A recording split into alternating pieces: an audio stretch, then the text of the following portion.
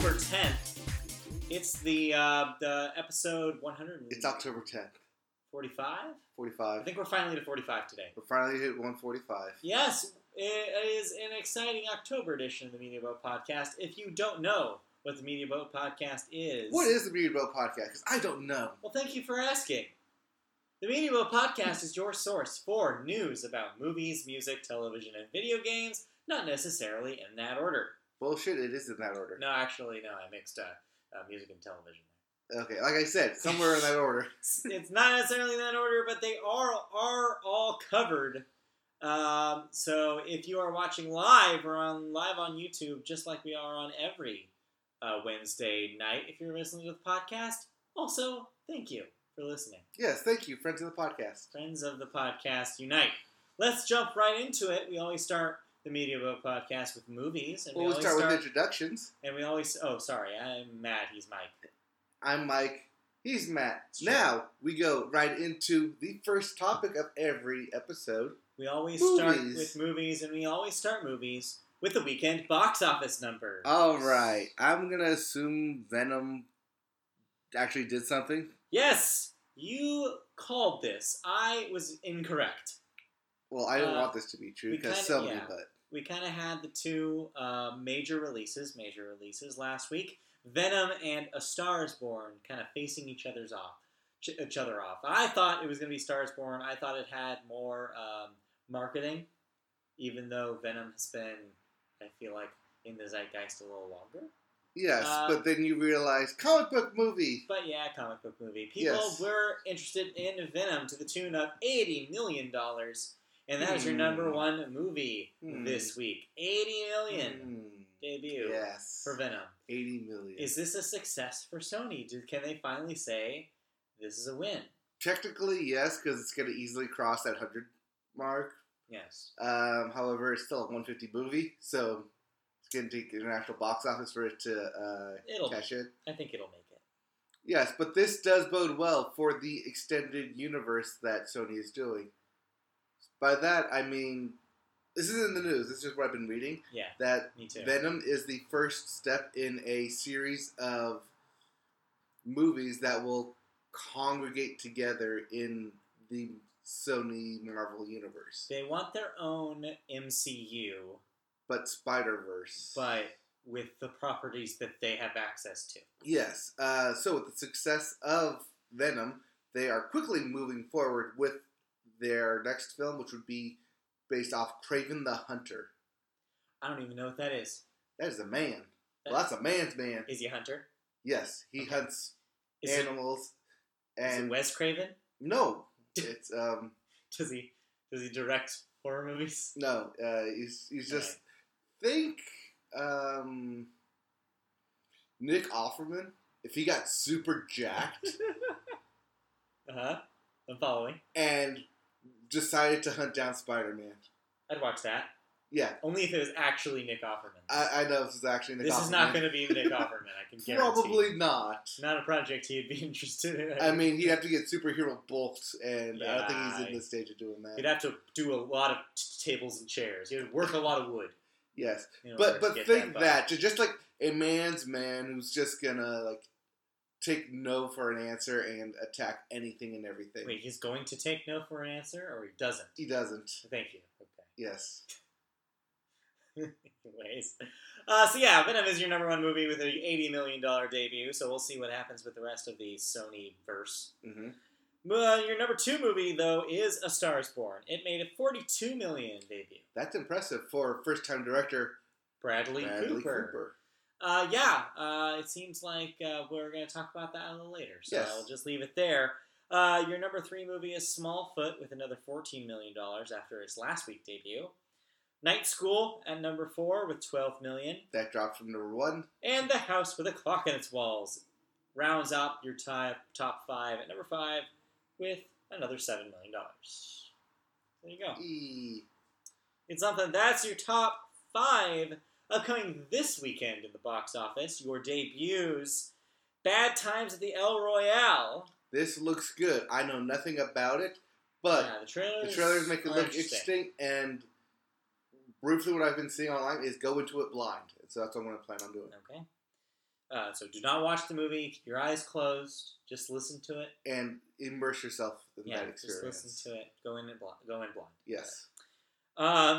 First Man, also in theaters this week. Yes. First Man on the Moon. Not confused with the movie earlier this year, Early Man. No, this is First Man, which is about the first man on the moon. Yes. Right. This is Damien Chazelle's next project, starring Ryan Young Goose Gosling. Young Goose? And yeah, he's playing Neil Armstrong, because of course he is. Why not? Make the Canadian play an American hero. Sure, why not? Also, lastly in theaters here, another Jack Black. He's Canadian, right? Gosling? Yeah.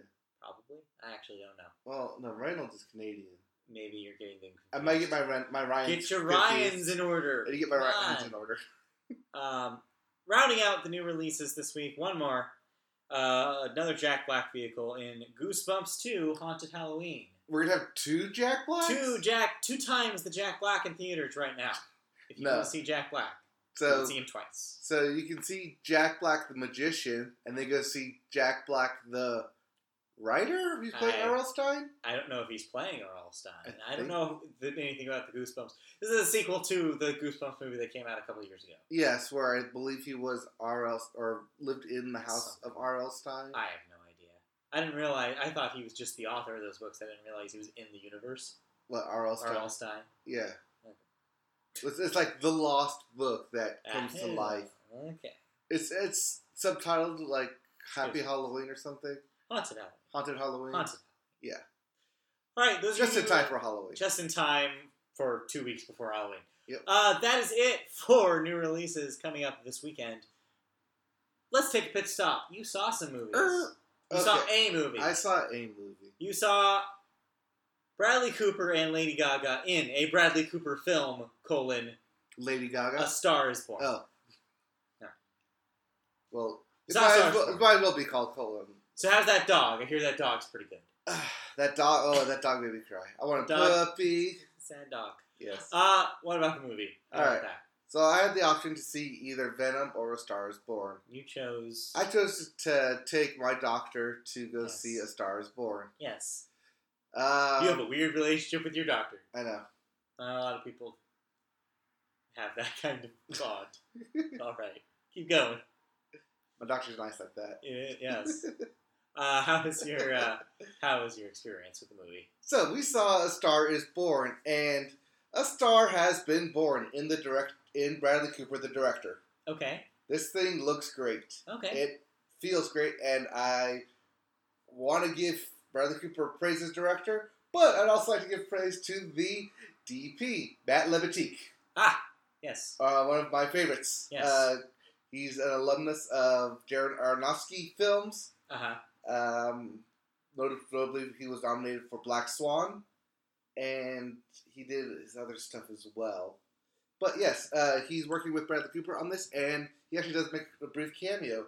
The only reason I know that is because, one, it's uncredited, but two, I just know what he looks like, and when it came out, I was like, oh, that's him! Haha! Yeah. Well, because he was playing a photographer during like a photo shoot. Oh, that's funny. I was like, that's you. That's good. Yeah, that's good. But yes, I want to give him praise because this thing is shot beautifully. I want to give this thing a cinematography award already. So the basics. So story-wise, it's very simple. Bradley Cooper plays Jackson Maine, aging country artist who finds Lady Gaga playing, basically performing in a bar, and she sings La Vie en Rose. Sure. Very French and very sexual. So he decides to take her on tour because they bond after a bar fight, and long story short, A Star is Born. Right. Yes. So it follows the career. It's very similar to Cars 3. Usually I bring that up. Wait a minute, hold on. Or are you saying Cars 3 is just A Star is Born? A Star 3, because yes. You realize that this is the third time they've made this movie. Yes. Okay. Yes, but for those of you who haven't seen the previous two incarnations, yeah, get it, incarnations. Yes. God. Star is Born is Cars 3, where the aging Sure, yes. veteran Right. undertakes the newbie Right. in order to basically train and improve both lives, but then one surpasses the other. So I was reading something yesterday about this movie, and I thought this was an interesting kind of thing they noticed about it. They said it's interesting that Lady Gaga's career in this film is like Lady Gaga's actual career in reverse.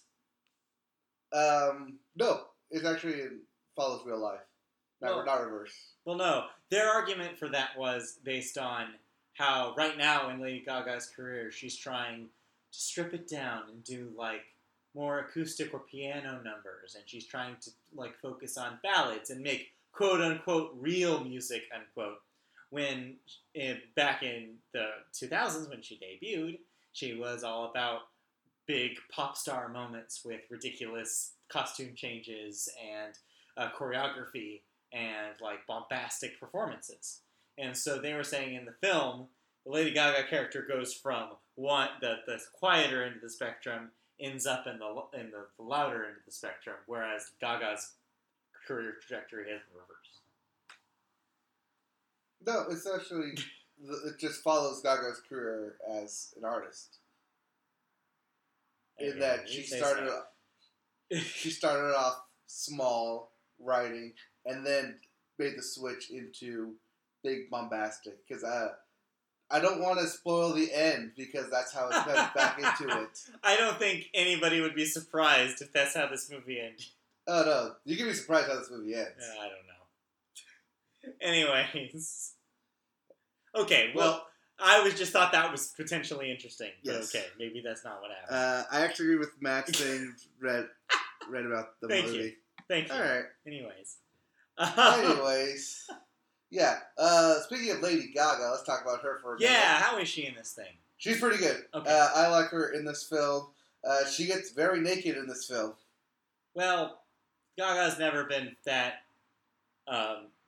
she's always been open to her.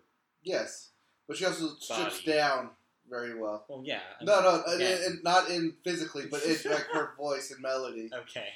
There's several times because Lady Gaga doesn't like performing in the studio. I don't know if you knew that. Right. When they shot this film, everything was shot on set. Yeah. Much like Les Miserables. Yeah, my understanding is that she requested all the singing to be recorded live. Yes, and it was, and the movie definitely benefits from it. Yeah.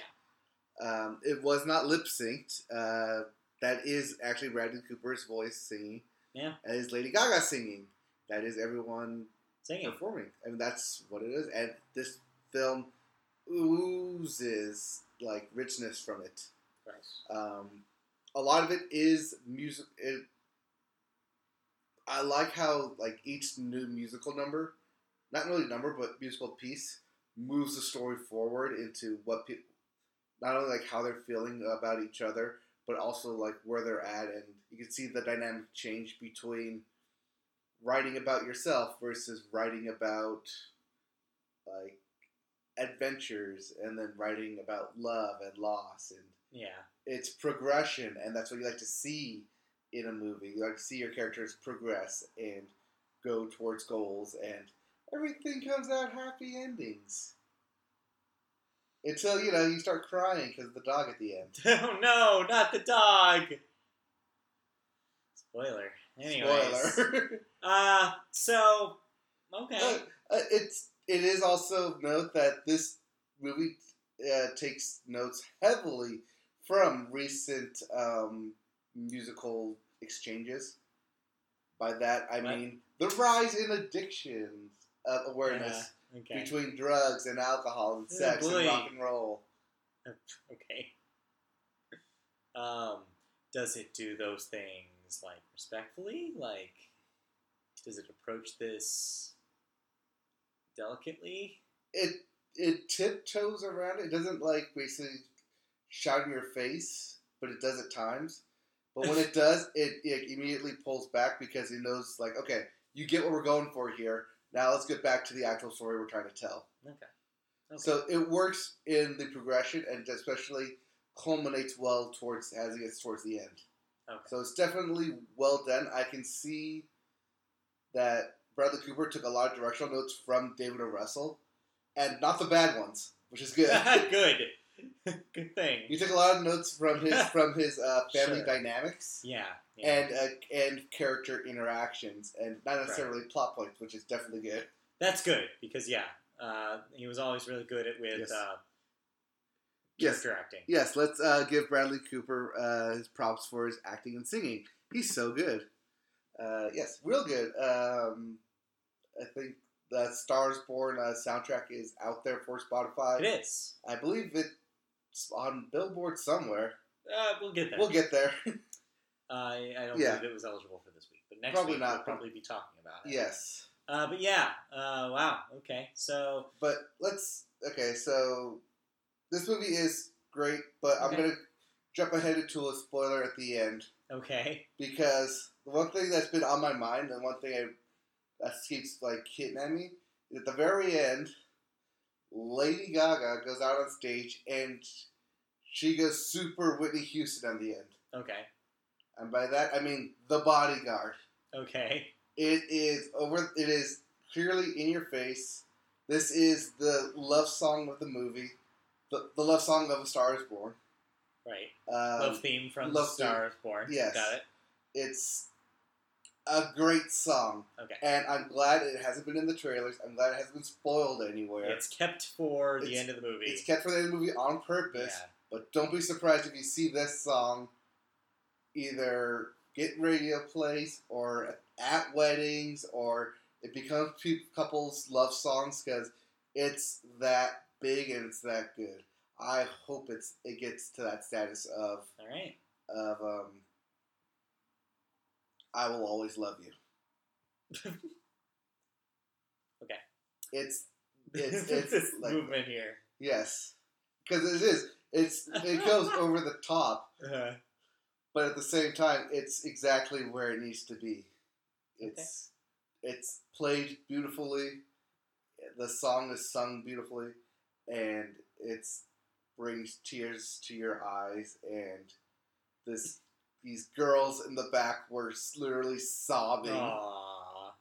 As the ending was going on.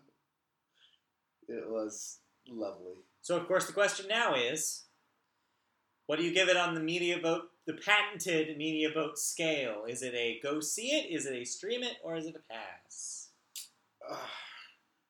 I'm going to say go see it. Okay. It's going to be a good time. The story is simple. While there is stuff that goes deep, really deep into music industry and talents and like I said before, the drugs and addiction, it's really resonating in a human level of a story. That I can see why in a moment we're going to talk about it getting award push. Yeah, for sure. Especially not just because it's Bradley Cooper's first time directing, or Lady Gaga's acting, or even the music. It's everything put together in a cohesive story that not only makes you root for these characters, but never loses your attention, and it's a ballad, in a sense, to music industry and icons. Okay. So yeah, I think... I forgot. Sam Elliott's in this thing too. And he's great.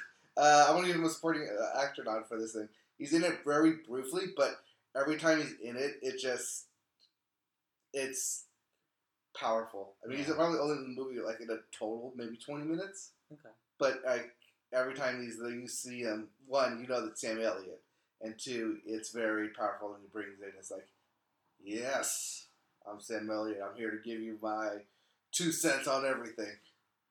And you're going to pay attention. And the last shot you see of Sam Elliott is very emotionally hard-hitting, and yeah, you'd like this film. I have a bunch of movies I need to see, so I'll get to it, hopefully. But yeah, no, what I was going to say a few minutes ago, I was trying to get this in, because it was what we were talking about before. Oh, yeah. When you're talking about award season push, I was going to say that, I think that this is going to be kind of the siren call, the start of award season. Yes. I really think that this is the film. Like, every year there's always a film. It's like, oh, okay. Last year I think it was Lady Bird. Yeah. They're just like, all right, we're starting to talk about this now. And we'll open the floodgates. The award movies are coming. Yes. It's Oscar season. Yes. Get ready. We have this film, and then we have First Man coming up this week, and then we have Bohemian Rhapsody at the start of November. Right. And that's going to be the first wave of Hollywood's push for Oscars. Yep. So get ready. Award season is upon us. Yes.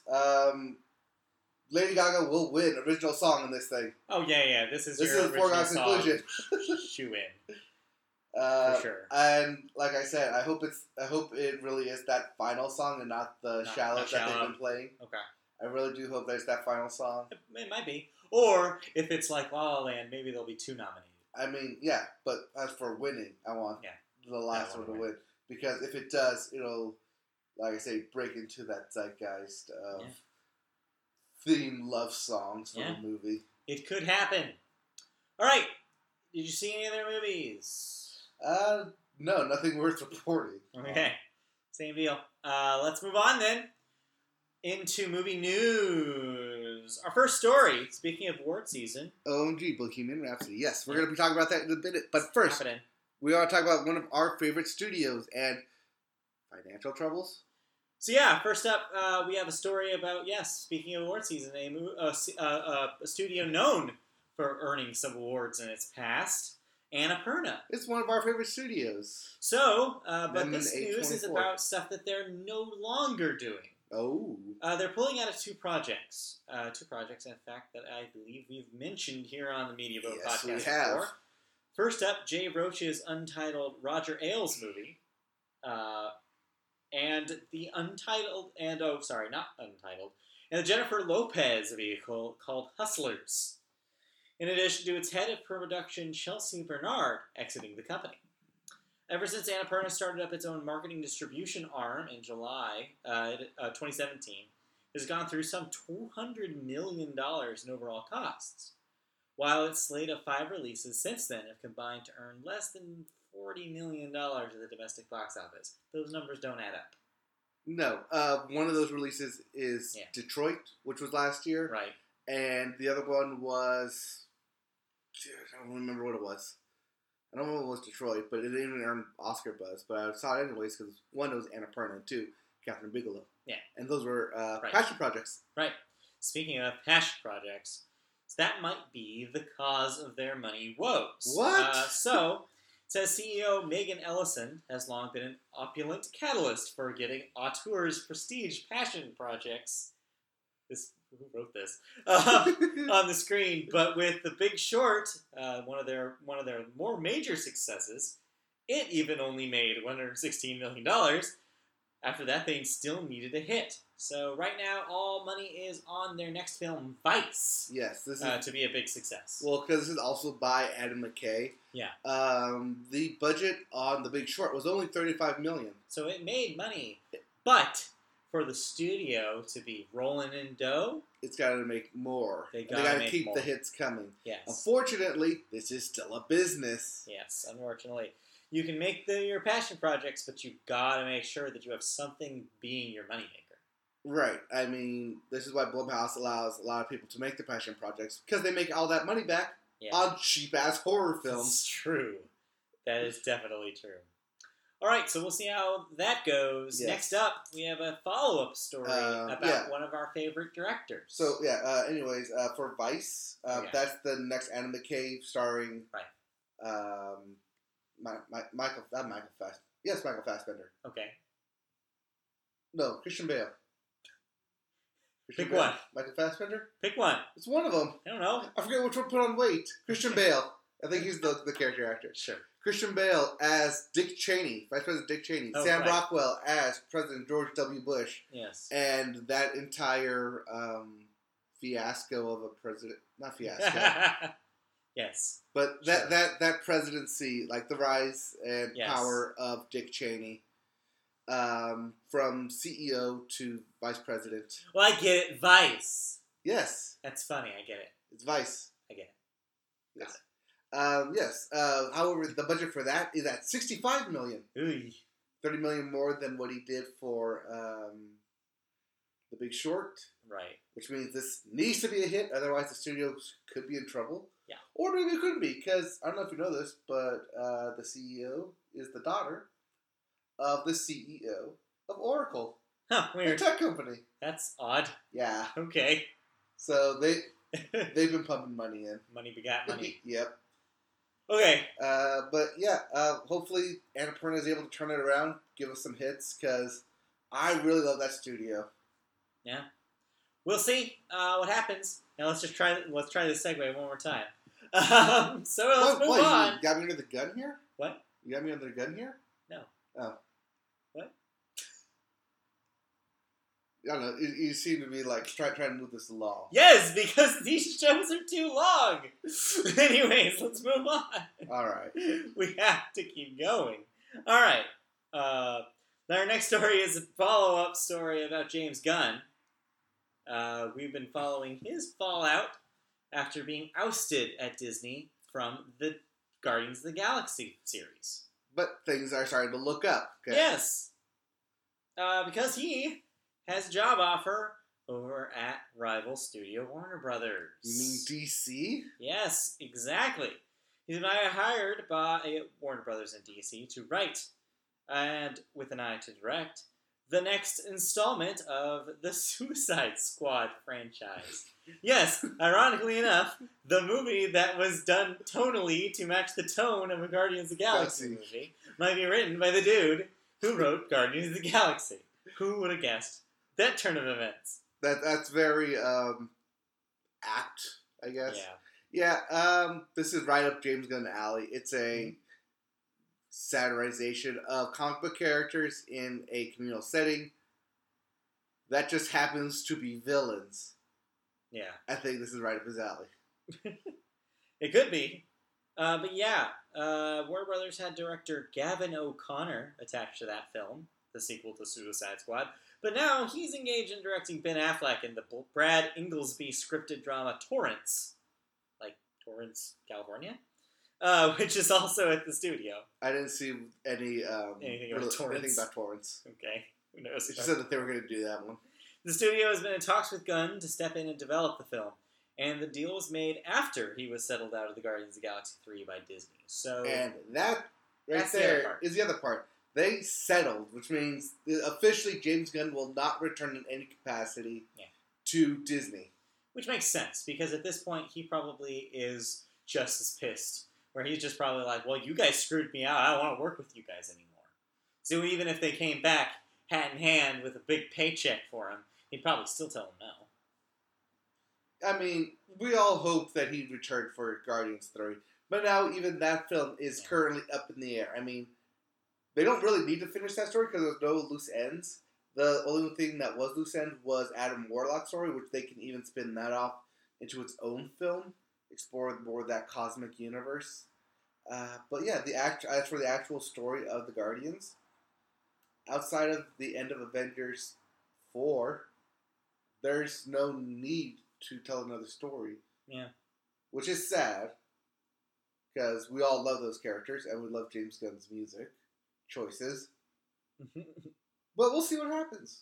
I mean, they currently are the internet hope is for Taika Waititi to take over Guardians and have it be a crossover with Thor. Yeah. That could be. For all right. Space Pirate. Yeah.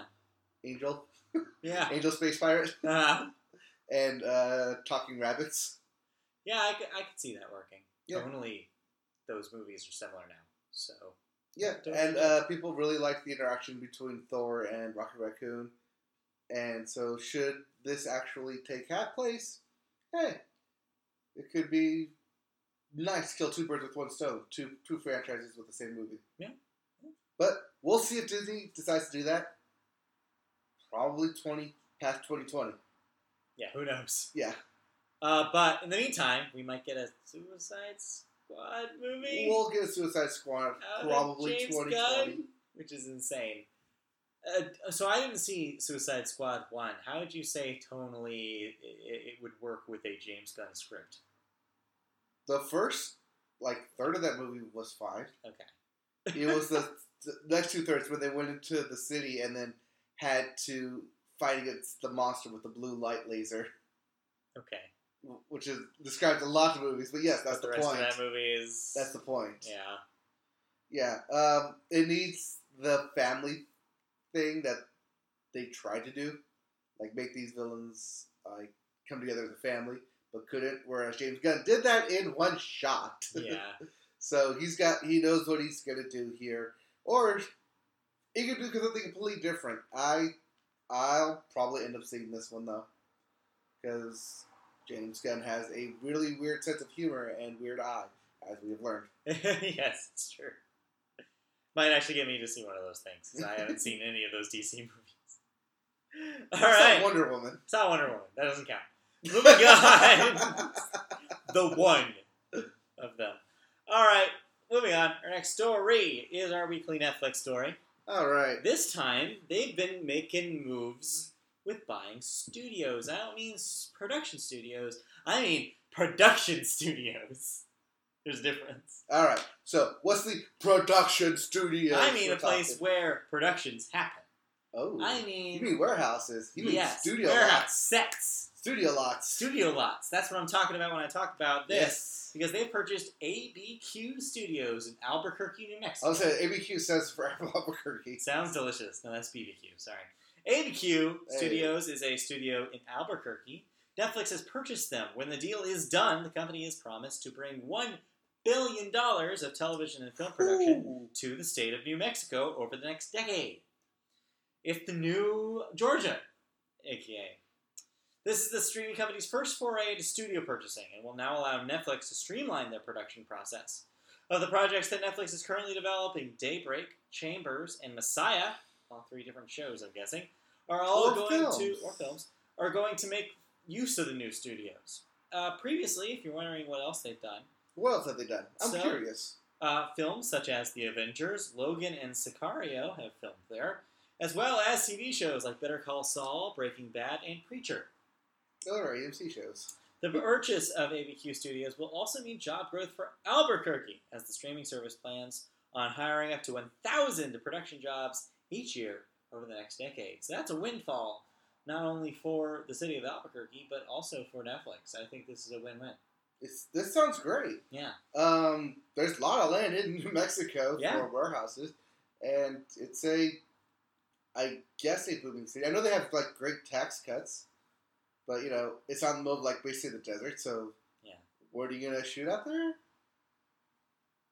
I mean, if you're looking for a wasteland of a TV series, yeah, that's gonna work for you. Yeah. But yeah, look for Wasteland, the new series by Netflix. If they ever do a Fallout show, there you go. Film it there. Yeah, I can see that. I can see a Fallout show. On Netflix? Maybe someday. Anyways, so that would be cool. That's good news to expand the ever-expanding Netflix. Yep, they're just going to keep pumping money, keep making that OC for us. That's original content. Okay. Not the OC. They're not rebooting the OC. No. MTV's rebooted The Hills, apparently. Or no. Yes. Yeah, or something like that. Well, it's something like that. The Hills? Yeah, what's The Hills? I think it was The Hills. They got The Hills. Heidi or Spencer? Somebody from the OC was going to be in the reboot of The Hills. That's what it was. Misha Barton. Yeah, Misha Barton was going to. That's what yeah. Oh, Christy would kill me if I didn't say that correctly. Okay. All right. Let's move on to our next story here, which is, speaking of award season, talk is starting about the Golden Globes already. Oh, wow. I know. Okay. It's early. So we're already talking about the Golden Globes. So, speaking of awards, what are they talking about? They are talking about the category of comedy musical. Oh, you mean from The Martian? Yeah. That comedy / musical? Yes, comedy musical, that famous category. It will be losing 2 of its big competitors, as Warner Brothers has opted to instead enter A Star is Born and Fox entering Bohemian Rhapsody, both in the drama category instead of the musical. But Yes. The I know. 2 movies that are about the music industry, not in the musical. I think this is fair because, to use a film school term, Okay, film school. the music in these films is diegetic, which means that it comes from the world of the film. In these movies, the performances are performances, or studio practice, or they're always being performed by the people in the world, right? Whereas La La Land, a musical, they will break into musical numbers as if the world of the film was used to that. That's not diegetic.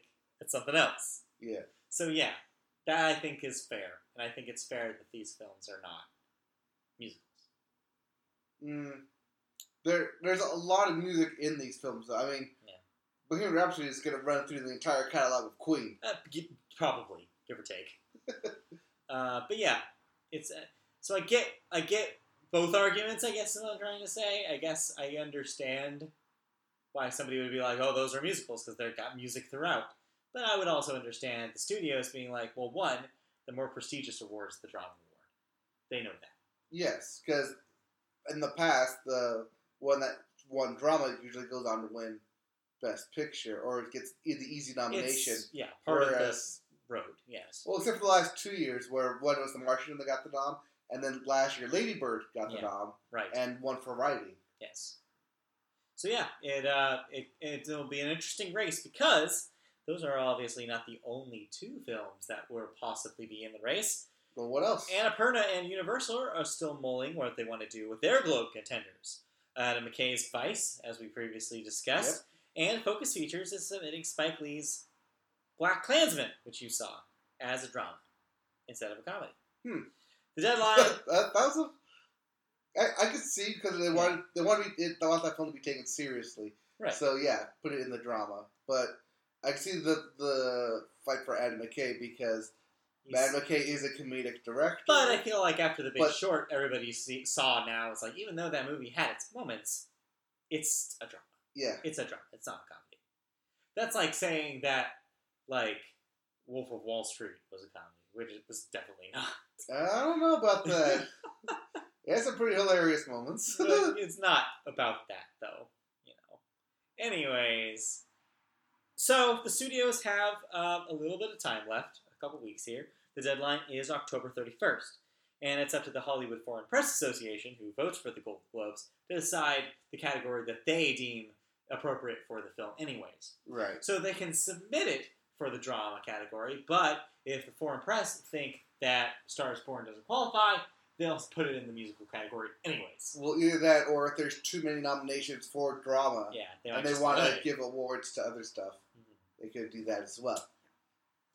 So we'll see what happens when the Golden Globe nominations are announced, probably in a couple months. Yes, award season. It's getting time. It's coming.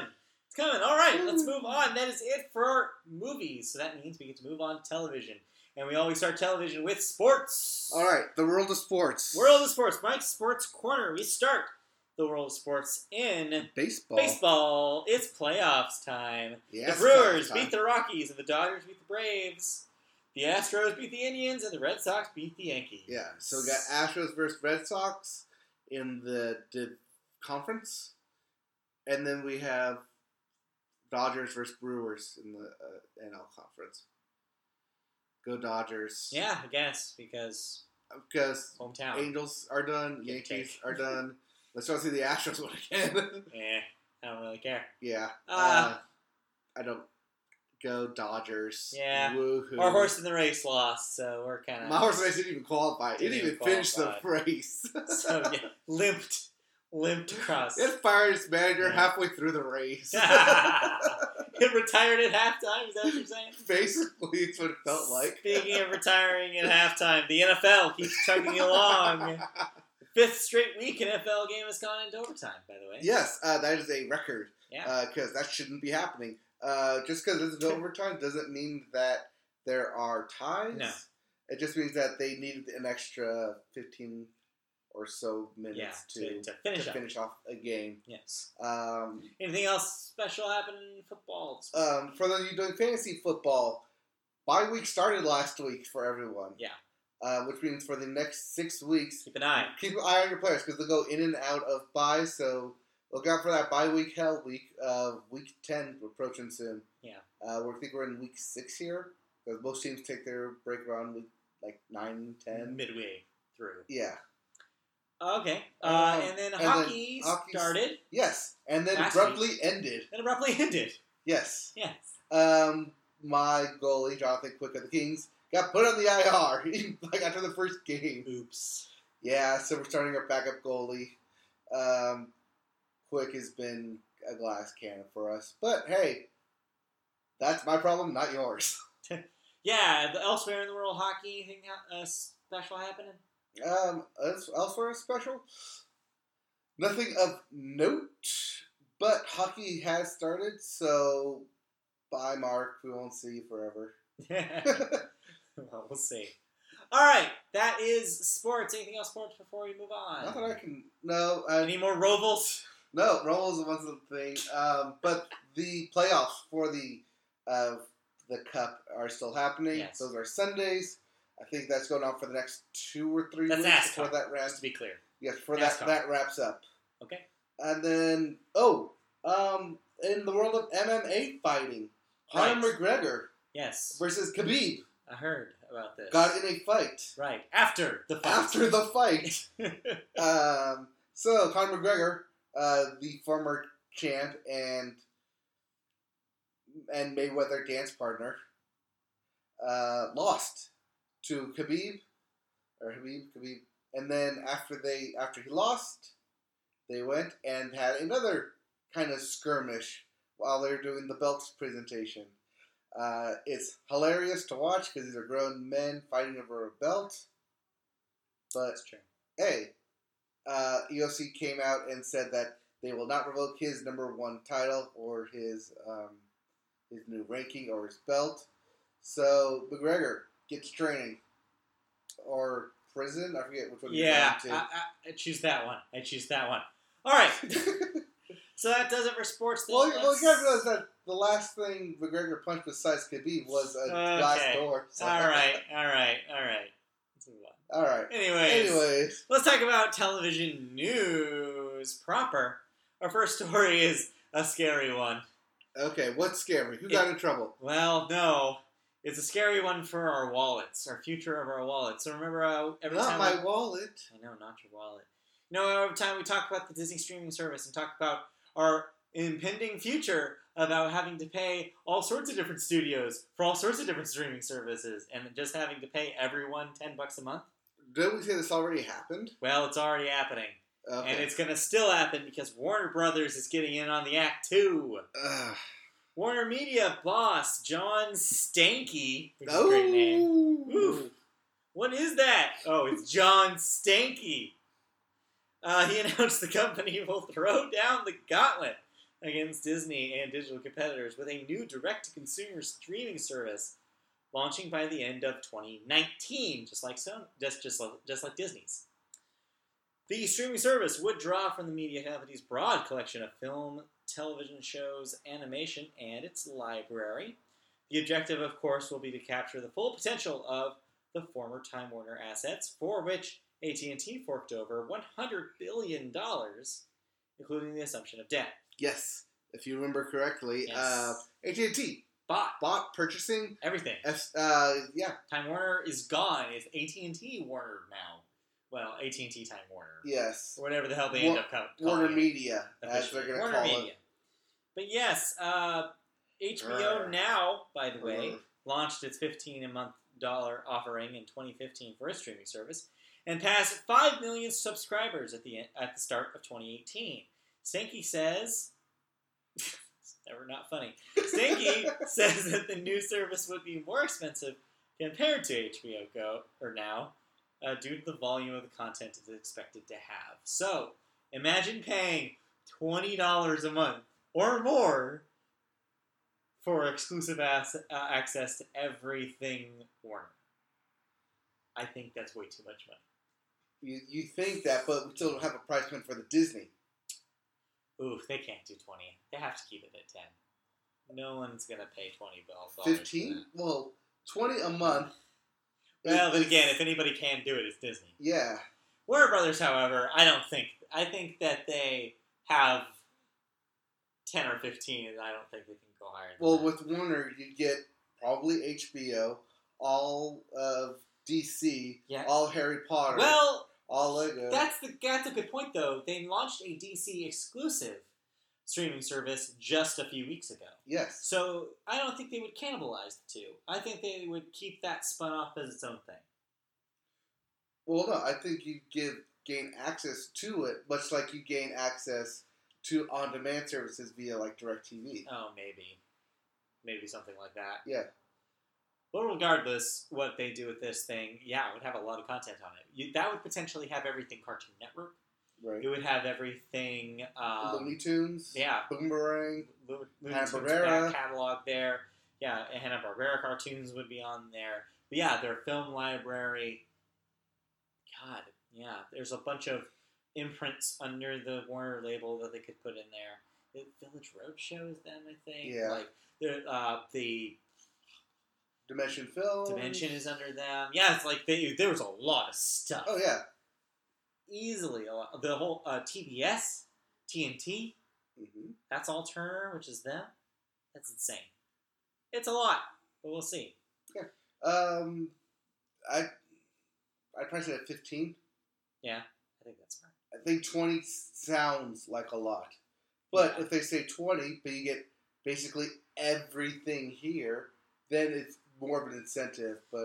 And maybe we'll have to wait until we see what it actually offers. But we definitely have to. Disney's can and will make the first move because they've already announced it. Yeah.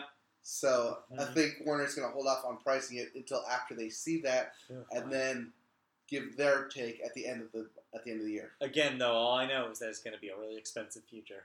If they put enough exclusive stuff that's worth owning all these things, man, it would suck to have to buy all of this every month. Yeah, but you realize that normal cable packages I know. are already like $200 a month. I know. And if you just do Disney if you do Disney at 20, Time Warner at 20, Netflix at 10, that's $50 a month for a lot of stuff already. Yeah. Then you do HBO at 15. Amazon comes with your Prime. What else do you really need? Hulu? I mean, that's the thing, is that I feel like as soon as you start YouTube doing that, Live? That's when you realize that there's more stuff you need to buy. Yeah. That's also when you realize that you get to like 80, which is still cheaper doing internet streaming that way than paying for cable. Yeah. I mean, we'll see how it shakes out. Money! Green stuff. Alright. Well, if I'm going to try and do all this streaming, can I just buy it all at one place? You could. At a big box retailer such as Costco. What do you mean Costco? They don't do that. Well, guess what? Costco is reportedly considered launching an over-the-top video service for its premier membership customer. Hey, I'm a premier membership customer. For now, the service would have partnered... Trying to burst your bubble. The service would have partnered with an existing over-the-top... I love that term, too. Over the top. Over the top. I know, it's just OTT. OTT, you know me. Video platform to reduce costs aimed to mirror Prime Video, offering Prime members free access to myriad catalog TV shows and movies. In addition to original content, original Costco content, imagine that. I don't know what that even means. Is that Kirkland branded? Yes.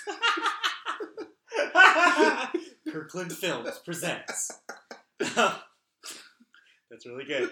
Anyways, it would also sought to include the streaming service with its executive $120 annual membership, which includes 2% back on purchases. I like how you added in this little advertisement for the premium Costco membership.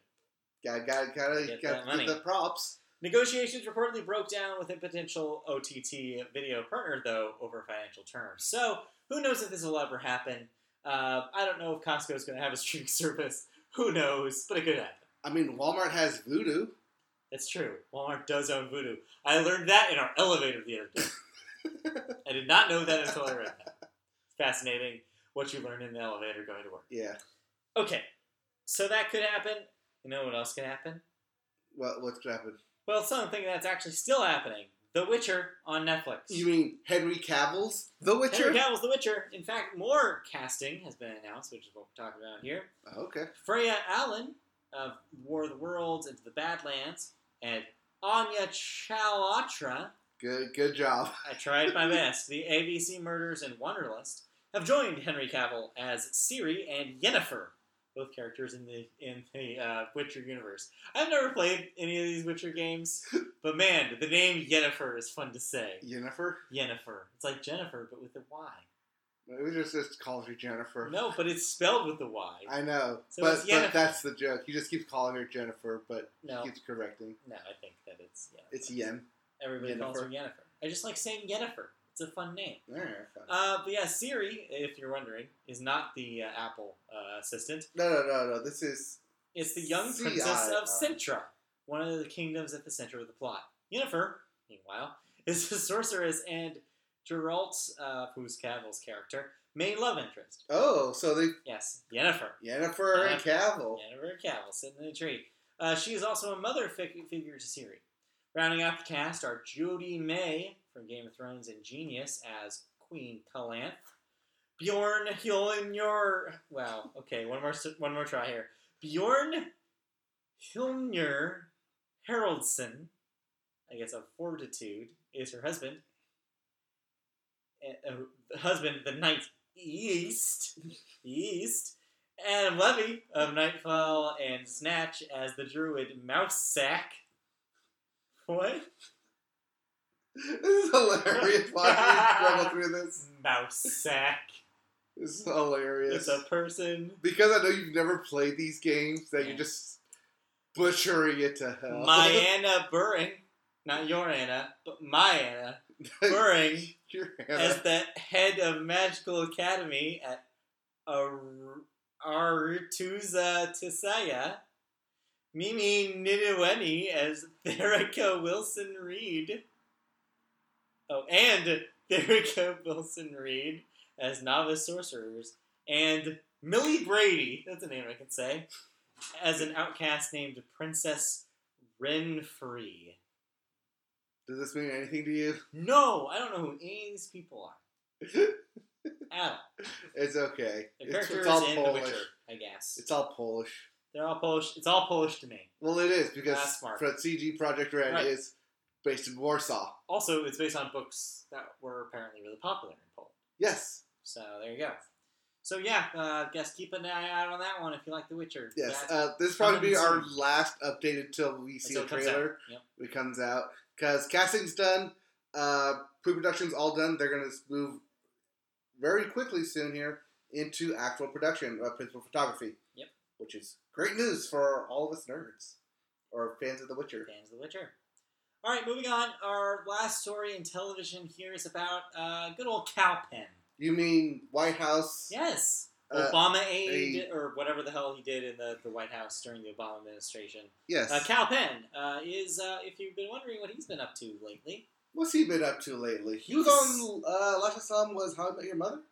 Yeah, he was on that for a while. Mm-hmm. Now, he's set to co-write, executive produce, and star in a comedy series project alongside Matt Murray and creator-executive producer Michael Schur supervising. The plot centers on a disgraced New York City councilman and former baseball wunderkind, Garrett Shaw, played by Penn, who finds his calling when faced with 6 recent immigrants in search of the American dream. Okay. Okay. Penn. So, uplifting. Yeah, could be. Penn recently worked on Comedy? Designated Survivor, and Murray and Schur have worked together, of course, on creating Parks and Rec, Brooklyn Nine-Nine, and The Good Place. Well, I like all 3 of those shows. Yes. So is this going to be a comedy then? Sounds like it. Comedy I would say- American Dream? Yeah, I could see that. Alright. Is there a title for this thing? No. Alright. Name it. Name the show. Okay. A New York City councilman who used to be a baseball player who has to help 6 immigrants. Angel in the Outfield. No. Let's do... Trouble with the Curve. Huddled masses. Huddled masses. Baseball, not football. No, huddled masses like immigrants. Like, bring me your huddled masses. Yes, but huddle is a football term. I don't care. I still think huddled masses is a good name for this show. Huddled masses. Anyway. So stay tuned for Huddled Masses this fall on NBC. That's got to land on NBC. Well, all those other shows landed on NBC, and I mean, even though Brooklyn Nine-Nine was on Fox, it was produced. Now it's on NBC. I know, it was produced and created on the NBC lot. Yeah. Huddled Masses. Huddled Masses. I don't know about that. Money on that. Anyways, I would not actually put money on that.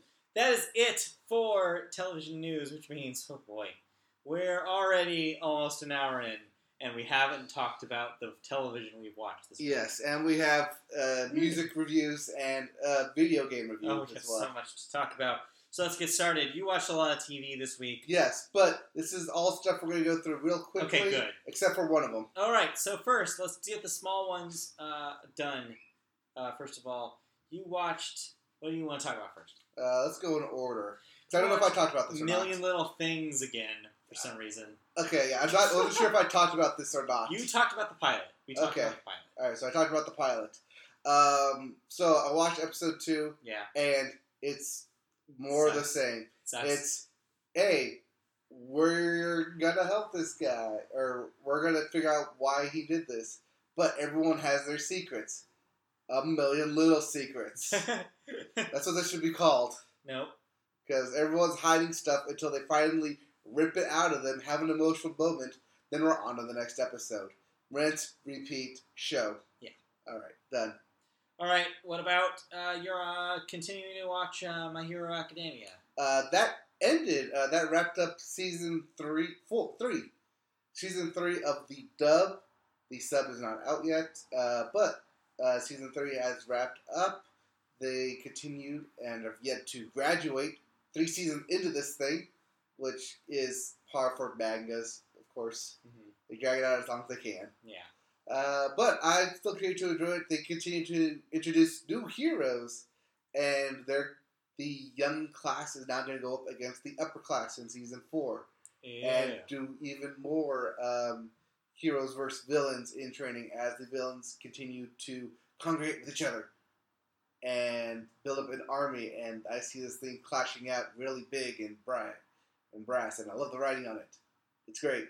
If you're not watching My Hero Academia and you love anime like Dragon Ball Z, give this thing a shot. It's worth it. It's fun. Or watch One Punch Man again, because that thing's still good. All of the above. Yeah. All right. We watched the season premiere of Hell's Kitchen. Yes, Hell's Kitchen. Rookies versus pros. Yeah, different twist this season. Yeah, so last season they did their first twist with All-Stars and bringing back some favorites that we liked during the Hell's Kitchen's episodes or seasons. Now they're doing Rookies versus Pros, another staple of what do we do when we run out of ideas? Yeah. So as the premise states, newbies versus returners. Yeah. Returners are well versed in everything, but full of themselves. And it is worth noting for those of you who love Hell's Kitchen, they killed off one of the main characters. Well, kind of. Yes. They killed off the risotto. But they reintroduced a different risotto, so really it doesn't make a difference. Yes. The famous Gordon Ramsay risotto, which gives everyone troubles all the time, has been replaced by one of the contestants' risotto. It's funny enough, it's the same contestant who made the same risotto 5 days a week. Or so he says. But yeah, otherwise it's still Hell's Kitchen. It's just with a little bit of a twist. Yes. So it's a good twist. I like it, but then again, I enjoy Hell's Kitchen, so there's that. All right, and then lastly, before we talk about the major one here, you watched 911. Oh yes, season 2 of 911. Keep forgetting that exists. Yes, it exists on Fox. I still enjoy it. It did a special two-part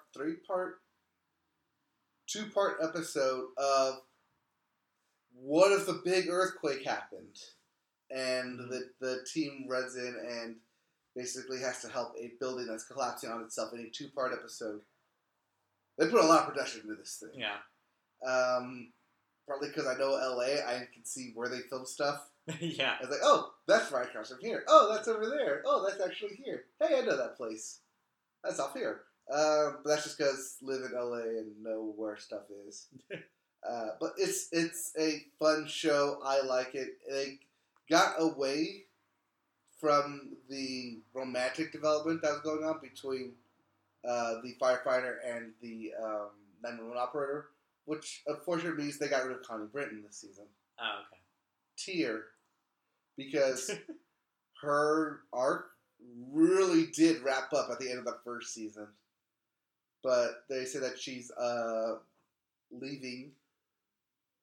She went away to, quote, find herself, so she may return at some point, should they choose to. Should they? But it said they brought in a second female lead, one of the characters' sisters. And she is a new 911 operator and has to deal with new stuff. Former nurse, so she tries to treat stuff on her own, but they keep telling her, no, you have to get them help.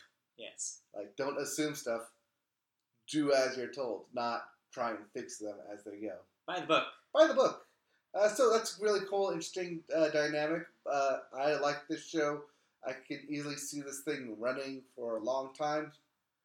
At the same time, it can get very procedural, which means there's not a whole lot you have to invest in this thing, which is good. Yeah. And that brings us to our last thing we have to talk about, I believe. Yes, that brings us to this week's Netflix original, which is Season 2 of Big Mouth. Yes. So, the surprise hit, I want to say. Yeah, we were certainly surprised by it, Season 1. I want to say it was on my top 5 list of last year. It was on your top 5 Yeah, list. I believe it was number 5. Yeah, it's, in case you don't remember, Big Mouth is the Nick Kroll created and voiced animated cartoon about middle schoolers. Junior high kids going through puberty. Yes. Which seems like an insane premise. And yeah, it is. It is. It doesn't stop being an insane premise in Season 2. No. It's still the weirdest thing. I was trying to explain it to someone, and I was like, well, no, I can't explain this. It's like, it's such a weird thing. Why does this exist? I mean, I don't particularly like Nick Kroll's comedy. Sure. John Mulaney is meh for me. Yeah, I like John Mulaney. And he has good stuff, but then he also is over the top, wannabe Jerry Seinfeld at points. Sure. But yeah. Yeah, it's this weird. Show, though. It's one of those things that, as you say it out loud, is weird and it will turn you off. Oh, yeah. But as you watch it, it just brings you in and is hilarious with jokes and topical conversations. And it's very on the nose and on point about everything that it does, to where you want to see what happens. Yeah, the joke writing is still funny. I think there's a lot of solid gags. The plots are still just as relevant and well done as they were in the first season. It does a surprisingly good job about covering topics that would actually happen with a middle school kid learning about their bodies and going through puberty. Like, every episode does a pretty good job about, like, yeah, this is a real thing that people deal with. Mm-hmm. And occasionally there's musical numbers about it. Yeah. And occasionally there's, like, super weird, like, fantasy segments about these things. But it all somehow works. Yeah. And it works. Surprisingly sex positive. And that's the thing about season 2 is that it stays that tone. Yeah, they didn't miss a beat from the first season. It's definitely more of that. So if you enjoyed the first season, you will enjoy the second season. Yes. It's like just a continuation right where they left off. Don't be surprised if you see more about this in the news or even around award season, as one episode deals specifically and all around Planned Parenthood. Yes, yeah. In a not even in a positive message about it, but in a factual message about what Planned Parenthood is and how people get misinformation from it and fear mongering and not knowing what it is, because as the show portrays everyone as middle schoolers, they don't know what it is, so they have to in turn basically flat out explain, this is Planned Parenthood, this is what they do, this is how they help. A, B, C, D, E, follow the plots. Right. Aside from that, they do introduce a new character, which every middle schooler goes through, and that is the Shame Wizard. Yeah, I think this is an interesting kind of way for the show to not just talk about like puberty as the body develops, but also talk about it in a way where the mental, how your mental health develops, and how kids around that age are just discovering what it means to be self-conscious about themselves and what they do, not only about self-conscious about how they're changing, which I think is really good, and it's very much touches on things that middle schoolers would in real life have to deal with on a mental and social level. Yeah, and it's a great way for that to be pulled out into a personification of it. They treat it as an actual character. They treat it as something that is detrimental to these characters as well as positive influence. I mean, they do gain knowledge from it and they do learn from it. Yes, but it still is a comedy at heart, and so it's still everything is still played for laughs. But yeah, there are lessons learned, and there are things to actually be gleaned from this. Which brings up the same point that I brought up when we've talked about season 1, which is, who the hell is this for? Who is this for? Because the kids that this would probably actually help are too young to see this. Yes. Because there's stuff going on, language, situations, just all these things that I'm sure middle school kids do say and do in real life. But for a television show, it is definitely meant for adults. Yes. Which is so... It's adult humor, there's adult references. Yeah. But at the same time, it's sex It could be really educational. Yes. And that's the thing, is it's such a strange... That just continues, like, how strange this thing is. It's like an adult raunchy Schoolhouse Rock, if it really embraced, like, the raunchiness of it. Yeah. Like, I just don't know. It's a show that's really hard to recommend. Because it's hard for me to say, yes, you should watch the show about middle school kids going through puberty. Where there's constant nudity, animated nudity, of course. Yeah. And references to 13-year-olds. Like, bodies. It's just like, there's no way to talk about this show or watch this show and, like, feel comfortable with it. But it's also really funny and it's really well made. It is. So it's like... At the very end, they do go deeper into mental health issues, not only especially with one of the girl characters, about her progression of how, like, hormones can make you do a lot of stupid and crazy things. Yeah. And then that leads into basically a council of within the mind. Okay. And then that leads into depression and how to deal with depression. Huh. Not only in how it can be physically portrayed through, funny enough, a really large fluffy cat. Interesting. Okay. Yeah. All right. But then also how you can overcome it as well through the power of friendship, which is interesting. An interesting way to go about it. But it's also, like, really positive messages too, like how to, like, identify signs about it and how to go about it with your friends should you see any of this. The last couple episodes are really, like, I guess that's par for the course because it is a TV show, positive and uplifting, and how to deal with all these struggles that we've been going through the entire season. Yeah, that makes sense. It makes sense, but it's also still one of the weirdest shows out there. Yeah, it's hard to recommend, but I will say that if you like the first season, it's more of that. It's interesting that this thing exists. Like I said before with this first season, give the first episode a shot. Yeah, see if you like it. If that is your tone, stick with it. If it doesn't turn you off immediately, then stick with it. You'll probably enjoy the rest of it. Yeah, but definitely sit through the first episode to get an idea of what this thing is. Yes.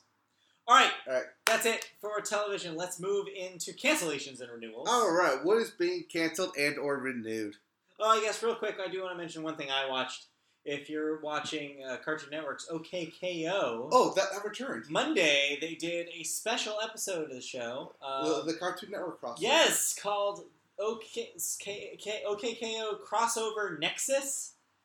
Get it? CN? Yeah, CN. Crossover Nexus, which was fun because it was a crossover episode with all sorts of different Cartoon Network shows.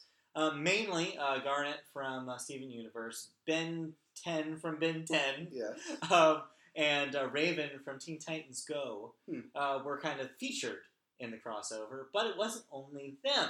It takes place in kind of a city that combines elements of all sorts of different Cartoon Network shows, and even has extra cameos from former Cartoon Network stars. I spotted I Am Weasel. Really? I spotted the building of the Townsville Center from Powerpuff Girls. I spotted this is one that I didn't think I would remember. One of the characters from Hi Hi Puffy and Yumi. Bet you didn't think you would hear those words again. No, I didn't. Yes. Oh, and plenty more. So I recommend it. So there's cuts for everyone. There's something for everybody in that episode. It's fun. So yeah, if you have any nostalgia for classic Cartoon Network, and if you like what they've been doing with OKKO, which is still a great show, check out the Crossover Nexus. It was a really neat 11 minutes of cartoon. Anyways, moving on to cancellations and renewals. All right. So I ask yet again, what's being canceled and or renewed? Well, first up, AMC is renewing Lodge 49 for a second season. Ooh. Titans, on the aforementioned DC Universe streaming app, gets a second season. Oh, 2 episodes in. Yes, 2 episodes in, gets renewed. Netflix is renewing Marcella for a third season as well. Okay. I don't know what that is. And we move into deaths. This is a big death week. Real quickly, though. Yes. New Amsterdam. Yes. Is the first of the new series to get a full order. Really? Yes. Okay. They got 9 more episodes added, so that puts it up to 22 episodes for the first season, and most likely we'll get a second if it gets this order already. Wow, jeez. It is of note that this is a procedural, so it's not like Manifest, which is also getting 2 hits for them. Right. Where they have to write out the entire, basically, season. But yeah, New Amsterdam's getting you 22 gold fresh episodes. Okay. Good to hear. Moving on to deaths. This is a big week in deaths, unfortunately. Yes. We have a lot of dead people. Oh, don't say it like that. Boy. Yeah, it's not great. First up, Alex Spanos, age 95, owned the LA Chargers. Oh, yes, the Spanos. Yes, he moved them, and then, they're going to go to the new LA Stadium. Right. All right, Tim Chandler, age 58, who was a bassist for Daniel Amos, The Swirling Eddies, and The Choir. That's young, 58. Yeah. Arnold Kopelson, age 83, he was a producer on Platoon, The Fugitive, and Seven. George Taliaferro, age 91, he was a football player. Played for the Colts. Baltimore Colts. The Baltimore Colts, yes. And he was a college Hall of Famer for Indiana, the Hoosiers. But here is what is super of note of this guy. But yes, most famous for being the first African-American selected in an NFL draft. Boom! Yeah. That's quite, 91. That's quite a thing. I know. Then Scott Wilson, age 76. He was an actor, The Walking Dead in Cold Blood and The Ninth Configuration. I believe he was a pretty main character in The Walking Dead. He was the old guy. Yes. Well, that not kind of old changed guy, some but yeah. plans, from what I understand. But yeah. Yes. Moving on, Will Vinton, age 70, most famous for being the originator of claymation. And I mean claymation. Yes. Because you could only call something claymation if it was by Will Vinton Studios. Fun fact about claymation. Fun fact. But yes, he of course created the California Raisins, The Adventures of Mark Twain, Return to Oz, plenty of stop motion films in the Will Vinton canon. An animation legend who will be missed. And lastly, Audrey Wells, age 58, director, screenwriter of Under the Tuscan Sun, The Hate U Give, and The Truth About Cats and Dogs. No. So a loss for fans of the romantic comedy. Yep. Sounds like. All right, that's it for deaths. Let's move into music. Okay, so top of the billboards. Yep, it's time to top the billboards. Top the billboards. I don't know if we can ever top the billboards. I mean, I'd hope to one day, but not necessarily. So. But first up, we have the Billboard 100, which is your singles list. Topping the list again this week is Girls Like You by Maroon 5. Oh, featuring Cardi B. Featuring Cardi B. Number 2, though, debuting at number 2 this week, one of those, the Carter 5 tracks. Oh, you called Mona Lisa. That one's Lil Wayne featuring Kendrick Lamar. Wait, I've heard this song. Yes. Mona Lisa. No. No. Not that one. No, this is the track featuring Kendrick Lamar, which is ridiculous. Okay. But it's pretty good. So that's your number 2 record. Or sorry, your number 2 song. Number 3, Juice WRLD with Lucid Dreams. Number 4, Better Now by Post Malone. And number 5, also debuting off the Carter 5, Don't Cry. So Lil Wayne has Lil 2 Wayne. hits. Lil Wayne, 2 hits this week. Which makes sense because your Billboard Is he going to be the number 1? chart, he is number 1. He is the number 1 album in the country right now. The Carter 5, finally. The Carter V. Number 2, also debuting this week, YSIV by Logic.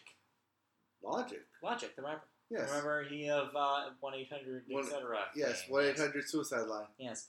Number 3, also debuting this week, Dancing Queen, that is the ABBA cover album by Cher. Also debuting at number 4 this week. Whoa, 4 newbies? Luca Brasi 3 by Kevin Gates. And rounding out the top 5. Nice for what? Or that? Nice for what? Scorpion by Drake. So they couldn't all be new. But 4 out of 5 of the albums this week are top new. 4 were all top new. 4 wow. all new. Hey, we said last week this is a huge week for new releases. It really was. I mean, yes, 2 weeks ago because they're all 2 weeks Yes. stuff. Speaking of new releases, let's talk about new releases. Okay, what am I listening to this week? Atreyu with In Our Wake. Atreyu! Basement with Beside Myself. Belly with Immigrant. I don't know which Belly that is. Is that the alt-rock band Belly or is that the rapper Belly? I think it's this Belly. That Belly. Making music all the time. Calvin Johnson with A Wonderful Beast. Not that, Not that Calvin Johnson. Although, who knows? I don't know. Very well could be. Not Megatron. No, Calvin Johnson. Yeah, Calvin Johnson. I mean, he is retired from the NFL, so very well could be. I wish he was. Conan Moccasin with Songs of the Plains. Elvis Costello and the Imposters with Look Now. Eric Clapton with Happy Christmas. A little early, Eric. John Grant with Love is Magic. Kurt Vile with Bottle It In. Matthew Deere with Bunny. Parcels with Parcels. Quavo with Quavo Huncho. I think it's Quavo. Sorry, Quavo. Yes. With Quavo Huncho. The Bottle Rockets with Bit Logic. The Watson Twins with Duo. Makes sense. Tom Morello with the Atlas Underground. We'll talk about Morello a little bit. And Young Jesus with The Whole Thing Is Just There. Thanks, Young Jesus. The whole thing is just there. That's Young Jesus for you. Just giving you the whole thing. Yep. Right just there. Just there. Thanks, Young Jesus. Moving on to music news. Our first story is happened a big yesterday. One. Is the big one. All yes. right. So tell me about the American Music Awards. Well, this story is less about the American Music Awards and more about the person who won one. that's your actual biggest music story this week. That's why Taylor Swift stuff. But it's kind of couched in this American Music Awards thing. So as you know, the American Music Awards are the imitation Grammys that Dick Clark thought were a good idea. Yes, for ratings. Yes, for ratings. And they happened yesterday. Or Monday? Monday. They happened Monday. Yesterday, Tuesday. I thought they happened Monday. Anyways, no, they were happened. Tuesday. Taylor saw Swift. an ad for them, so Tuesday. Taylor Swift won the award for Best Tour of the Year, Best Artist of the Year, Best Pop Rock Female Artist of the Year, and Best Pop Rock Album for her album Reputation. I would like to point out that those categories are very skewed towards pop and not rock. Yes. I am biased like that. Right. But yes, with those wins, Swift broke the record for most wins at the AMAs by a female artist. During her speeches, she encouraged viewers to go vote. This, of course, was following her Instagram post earlier in the week, where she, for the first time, actively stated her political beliefs. She went ahead and actually recommended that her fans register to vote, and specifically vote for the Democratic candidates in her home state of Tennessee. Mm-hmm.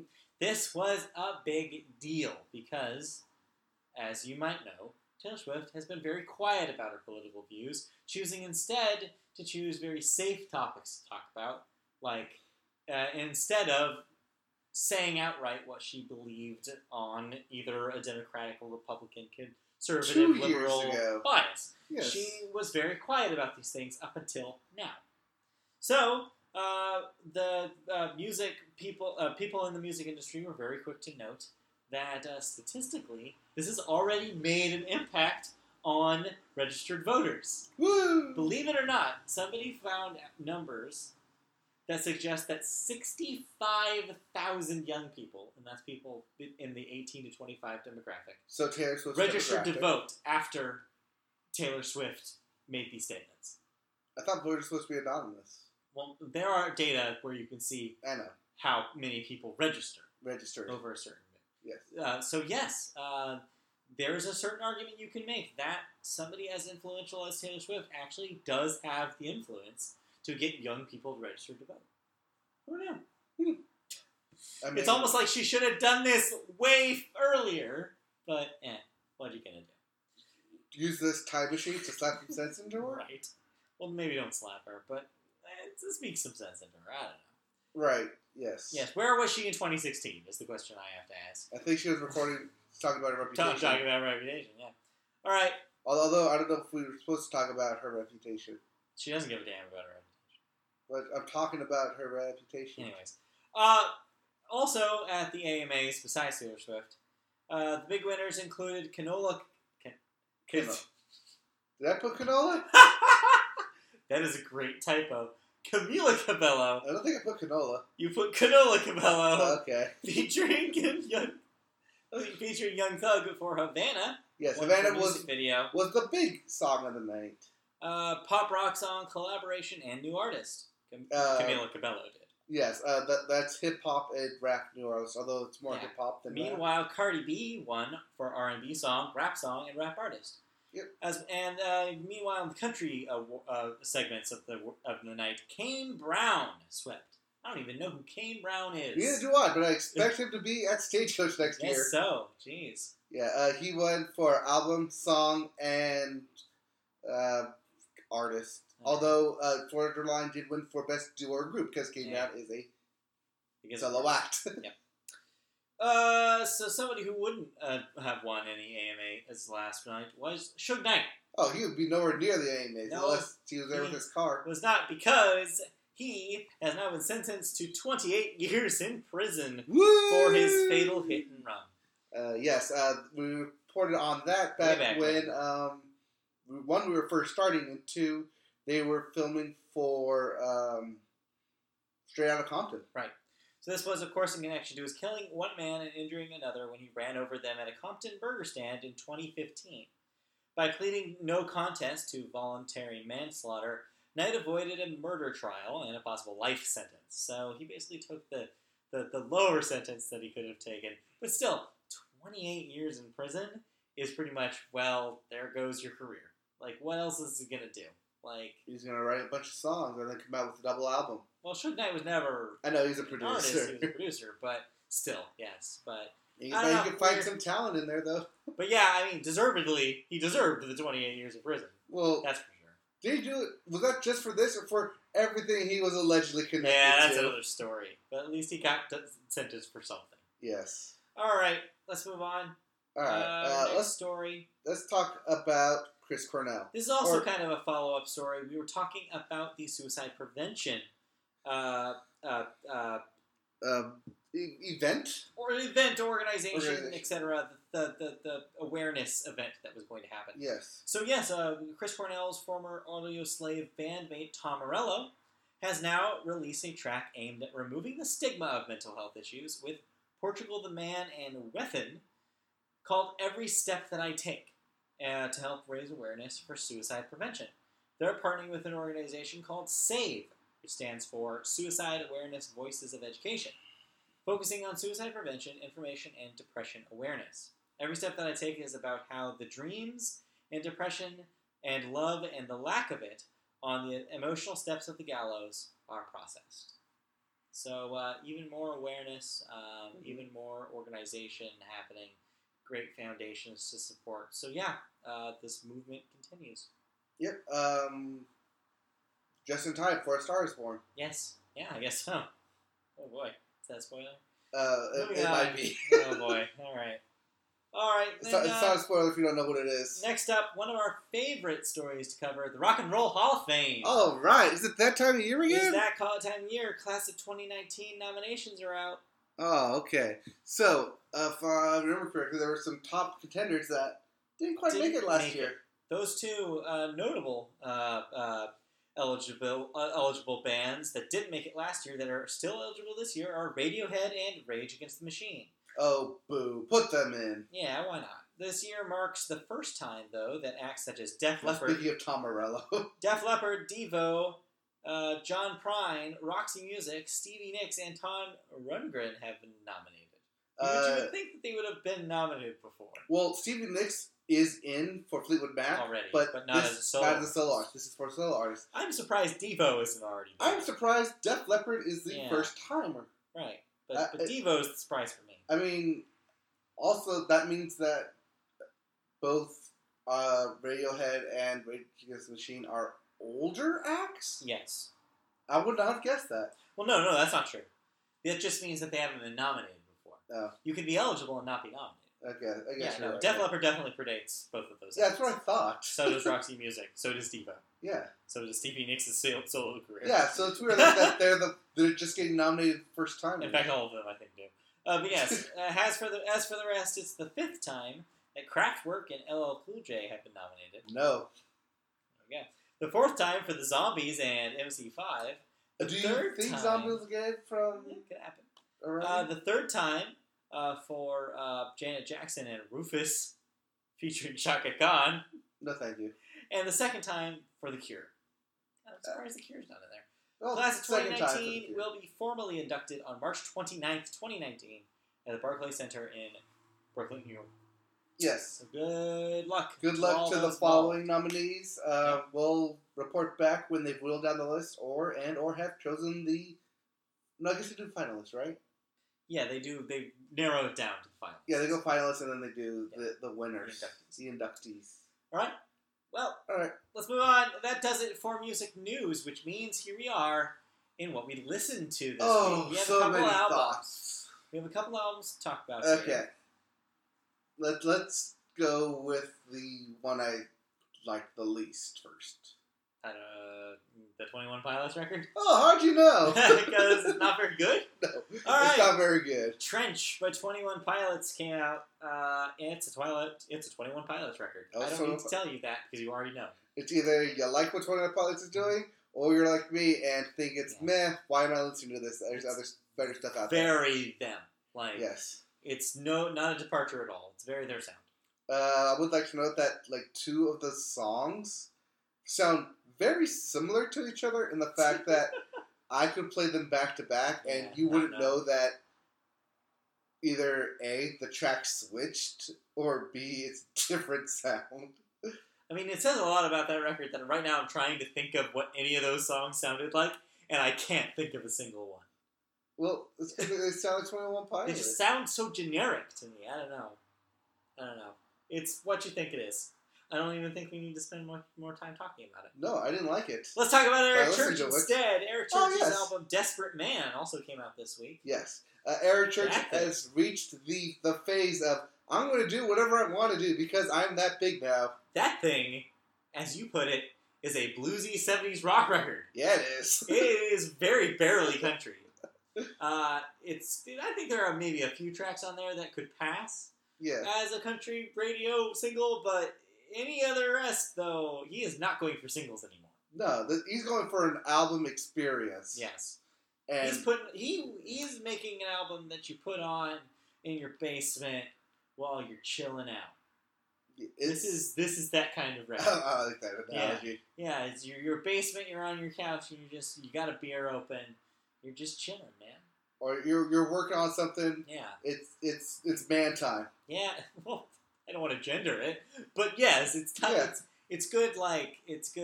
Introspective bluesy music. Oh yeah, it's super bluesy. Yeah. I love how this album starts with the snake. Yeah. The talk about two different snakes, the copperhead and the rattlesnake. Snakes, man. Stacey and Boots. But yeah, there's great songs on this album, but it is very bluesy.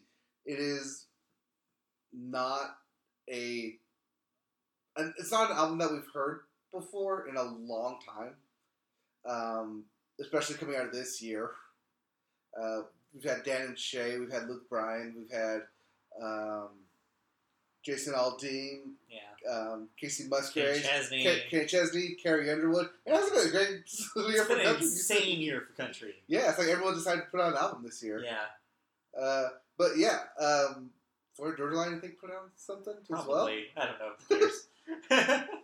But yeah, there's been so much country music that we've especially covered this year that to have something that's in the country genre but not country at all, super bluesy and chill, is not a relief, but a nice palate cleanse, you could say. Yeah, you could say. Yeah. But yeah, I mean, that's basically what it is. It's a bluesy album, super like 60s, 70s guitar riffs, relax. And if that sounds like it's your type of album, definitely check it out. Check out listen to the entire album. This isn't like a single or a demo. This is Eric Church being, I'm gonna do an album dedicated to blues, and it's going to rock your world. Or chill out your world? Something like that. Something to that effect. Both. Maybe a little bit of both. Something to that effect. All right. Well, I also listened to, this week, I listened to the new Swearin' record. If you like... Well, watch your mouth. I know. Swearin'. If you like good old garagey indie rock, if you like those guitars crunchy, check this thing out. It's good. It's like their first record. Anyways, that's all I have to say about that. Okay. So let's move on, then. We are moving out of music and into video games. All right. Video games. What's new releases in video games? New releases this week. Call of Duty Black Ops 4. Oh, that is already that time of year. Is that time? That is your major release? If you're thrown off by major release. Yes. If you're thrown off by this, that is because they don't usually come out until November. Yep. Activision instead has decided to drop this in October, a month earlier than usual. So yes, it is time for Call of Duty. So get ready. Get those FPS trigger happy fingers ready. It's happening. I think Activision is doing the buyer elite package and play early. Yeah. I think there is microtransactions and loot boxes in this. Yeah. Definitely. Probably. That's what they do now. We may Redbox this over the weekend. I mean, hell, I'm not doing anything. We'll see. Yeah, maybe. We'll see. We'll see what we're doing. Also, this week, the Switch port of Luigi's Mansion. Oh, hey! Is out. That's cool. If you missed the Luigi's Mansion on the 3DS. Or no, sorry. This is not... You have Switch down, but no, that's incorrect. This is the 3DS port of Luigi's Mansion 1, the GameCube one. Oh, okay. Yeah, this is not a Switch game. They announced a third Luigi's Mansion for Switch, but that is next year. Oh, I thought that was okay. I thought they announced it because they're going to drop it. No, this is the port of the first Luigi's Mansion for the 3DS. Okay. The World Ends With You Final Remix, which is a remix of World Ends With You, is out on Switch. And if you have not played that game, play that game. We can both recommend that game. The music is top notch. The character interactions are great. Yeah, it's a fun game. And it's a fun game. It's a interesting dynamic of combat system. Yes. But it's easy to pick up. Don't be afraid of it. I played the original back on the DS, and man, that was a crazy game. But it's really cool. Then also this week, Space Hulk Tactics. Cool. No, that is not a Marvel joint. Not that Hulk. Space Hulk. Space Hulk Tactics for PlayStation 4 and Xbox One. That's it for new releases. Let's move on to... I mean, there's obviously going to be some indie releases, but we decided to stop covering all those because it got a little overwhelming. So major releases. So let's talk about, instead, video game news. Our first one is about Microsoft is not done buying studios. So, during the press conference of E3 for Microsoft, they announced like 7 or 8 studios that they were buying up. Well, they still have money to burn. They have money to burn. And they are currently, this is technically a rumor. This is not confirmed. Yes. But all signs point to this happening. They are supposedly finalizing a deal to acquire the independent development studio Obsidian Entertainment, also known as that video game company that's on the second floor of our building. They're literally 4 floors below us. We could just ride an elevator down to their floor anytime. Which we have. We're not going to do that, though. No.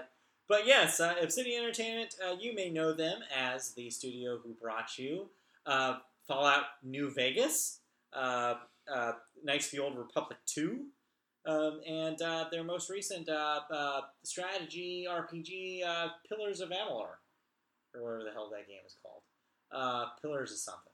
Anyways. It's just Pillars. Yeah. It's short to Pillars. Pillars of something. But yeah, if this goes through, Microsoft would be the owner of Obsidian. They say that the deal has, quote, been 90% finished, and somebody said it's a matter of when, not if.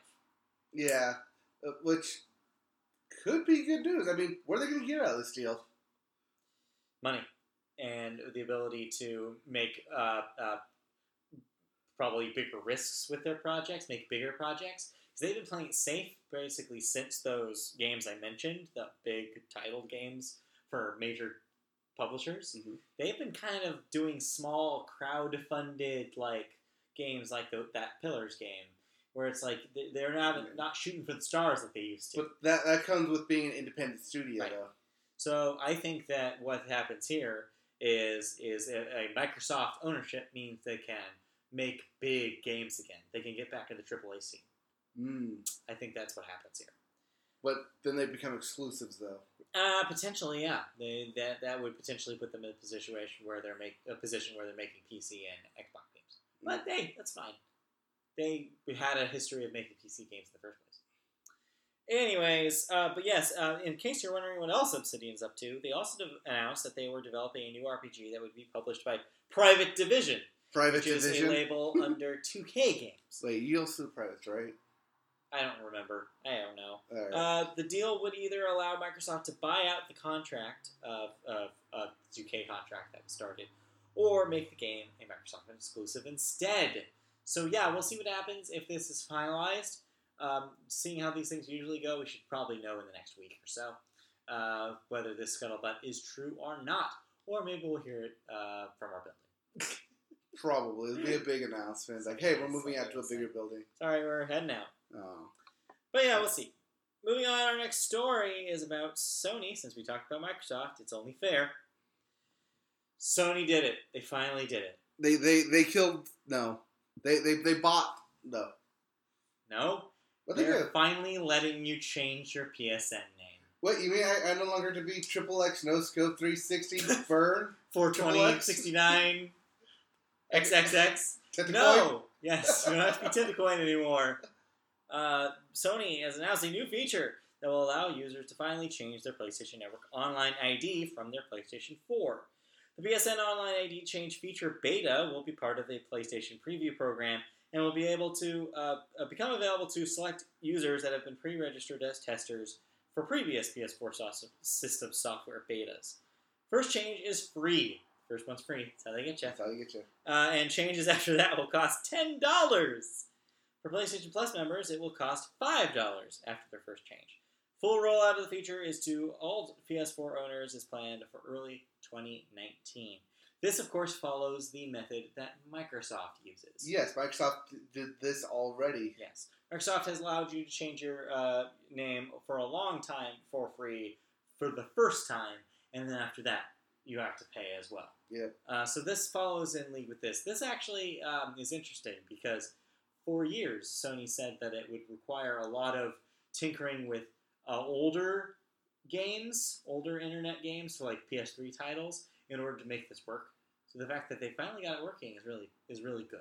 It's good news. Oh, that's right. That's I didn't put in this thing. Yeah. It does actually affect it. Yes. Older games. Any game past or before August 1st will allow you to show both your current username and your older username.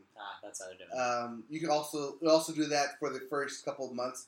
That way, when your friends pop up, they'll see They know both. who you are. They know who you are. Okay. And then they'll say, okay, I know who this is. I can go switch it over. That's smart. But yeah, it sucks that it took so long because now they have to be really careful about how they implement it. Right. But if a username is already taken, you can't take it again. Yeah. I don't know if you know this, but I actually have 2 usernames for PlayStation accounts. Oh, yeah? Yeah. One is the one I use because it's my handle on everything. But And the other one, I don't think I've ever told you what it is. I don't mind. All right. But yeah, so the one thing that this... Because I used it as my backup account. And I used it for PlayStation Home. And that was a thing. Got it. Okay. Yeah. Anyways. But yeah, the one thing that doesn't allow you, though, is to combine 2 existing accounts, which a lot of people I know want to do. But, unfortunately. Yeah, unfortunately. Anyways, let's move on to our next story. Epic Games. Hey! Them of Fortnite fame, of yes, course. the Fortnite people. They have announced it has acquired an anti-cheat company called Camu. Anti-cheat company? Yes. They are a Finland-based company and the creator of the Easy Anti-Cheat service that Epic already employs for Fortnite. Is that trademarked? Yes, apparently.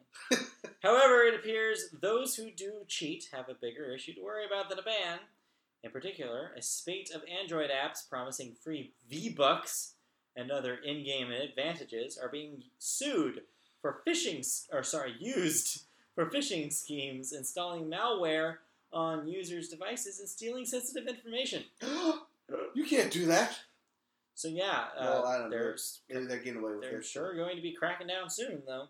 Yeah. But yeah, their competitor to Fortnite, PUBG. That's still a thing? PUBG Corp has regularly implemented new anti-cheating measures in their game as well. Players have been very vocal in their call to region lock certain regions, mainly China, I guess, because of how much cheating is happening. Yes, well, we did note that China's government, the Chinese police, have cracked down on cheating scandals and cheating rings for PUBG, working with them.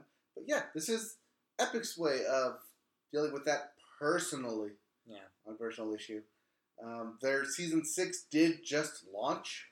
Yeah, 6th season. I don't know how long each season lasts, but they're in Season 6 right now, which means new map and new guns. They listened to a lot of your stuff. Got rid of double pump action for shotguns. Right. And then everyone started complaining that we want double pump back. Because it was too OP, and then they... Can never make everybody happy. No, you can't make everyone happy. But, yeah. Epic Games and Fortnite. If you're playing that, this is good news for you. Yes, I'm not playing it, so it's no news for me. But what is news for you? I know you like Borderlands. I like Borderlands 2. Well, what if I told you that Borderlands 2 is getting re-released? Well, let's see. I bought Borderlands 2 based on your recommendation. Yep. I bought Borderlands for the PSP or PS Vita. Yeah. I bought Borderlands in the Handsome Jack collection. Uh-huh. I think that's enough for me to play Borderlands. Well, what if I told you that you could play Borderlands 2 in VR? I think it's time for us to get a VR. Well, go to Pandora with a new VR game that kind of shooter-looter gets in your face.